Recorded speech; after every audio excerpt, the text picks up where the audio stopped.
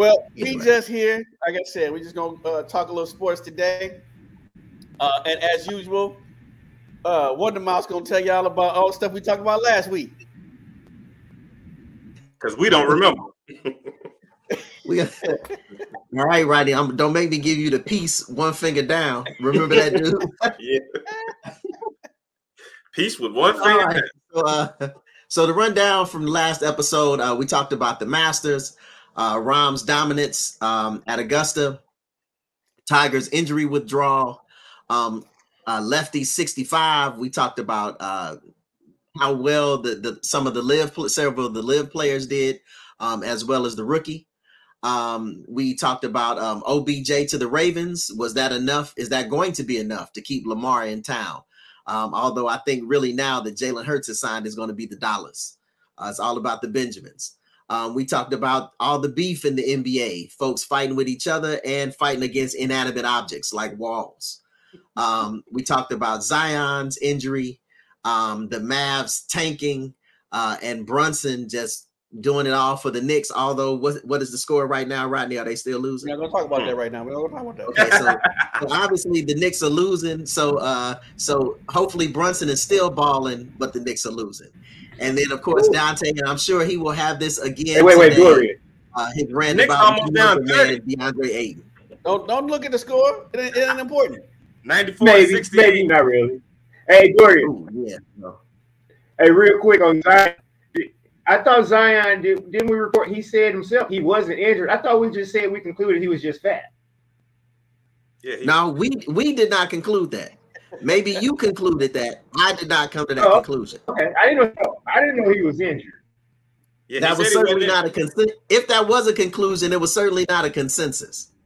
He said he wasn't injured though. Oh, okay. Right. Yeah. He said he was not injured. He might have been hungry, but he wasn't injured. He was not injured, but at the same time, he was also not cleared. He was not cleared to play by the team. The team had not medically cleared him to play. So there is that. So anyway, so that was again, since Dante came back in talking about Zion with one of his rants about Zion, he had a rant last week about mediocre man DeAndre Ayton. And I'm sure he's going to have another rant about him again today when we get to the NBA. So prepare yourselves for a continuation of last week. So what are our quick stories? What are the quick stories we got this week in around the sports world? Well, we got a couple of quick stories. One was a story we talked about a few episodes back, and that's the Rain Man himself, Mr. Sean Kemp. Sean Kemp was charged with discharging a firearm. Then they dropped the charges, but this past week they charged him again.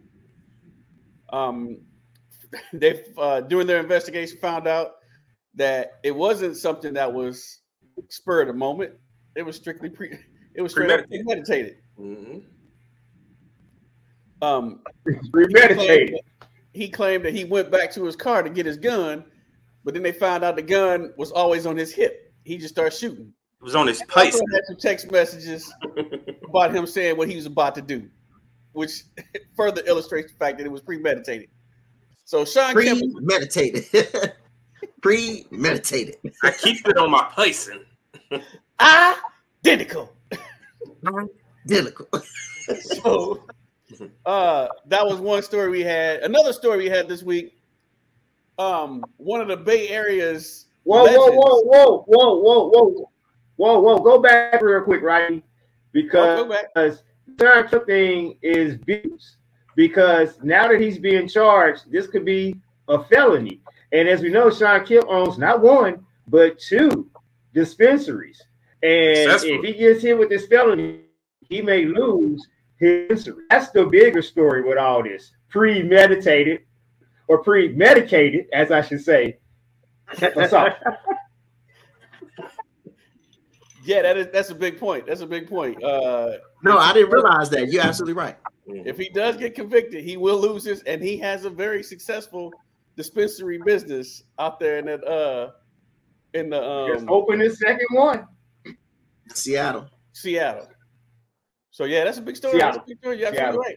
You're absolutely right. Which kind of makes my story kind of not so important. Kind of pale in comparison. Yeah. Bay Area's legend superstar E40 got kicked out of the game. 40 water. Against 40 Fonzarelli. 40 water. 40 Fonzarelli. So it's still a lot of stuff going around about that. No one knows the exact reason. He claims it was racial bias and racial profiling. I'm not gonna say it was anything different. I wasn't there. Hope I don't go back to slinging. Yeah. There were a couple of oh man, who was that specifically that came out? One of the Warriors, I think it was, that came out in support. Gary Payton. Gary Payton. Yeah, no, but yeah, Gary Payton, and I think AI too, Iguodala, I think. Yeah, because Gary Payton's dad is also close to he was raised around E40 because Gary Payton Sr. and E40 is real close. Mm-hmm. So he took up for him because I guess he always sits at the end of the bench. So because of that, because he was so close, it seems that some of the players were witnesses to what it was that was going on.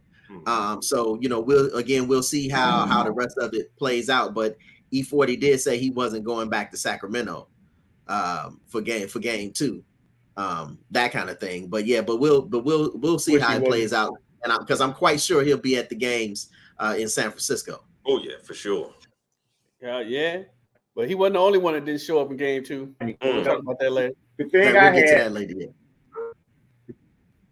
Hey, the problem I had with that whole 40 water thing is the problem I had with that is how the media tends to twist things and how the situation went. Like Dorian said, he had people that were actually there reporting to God.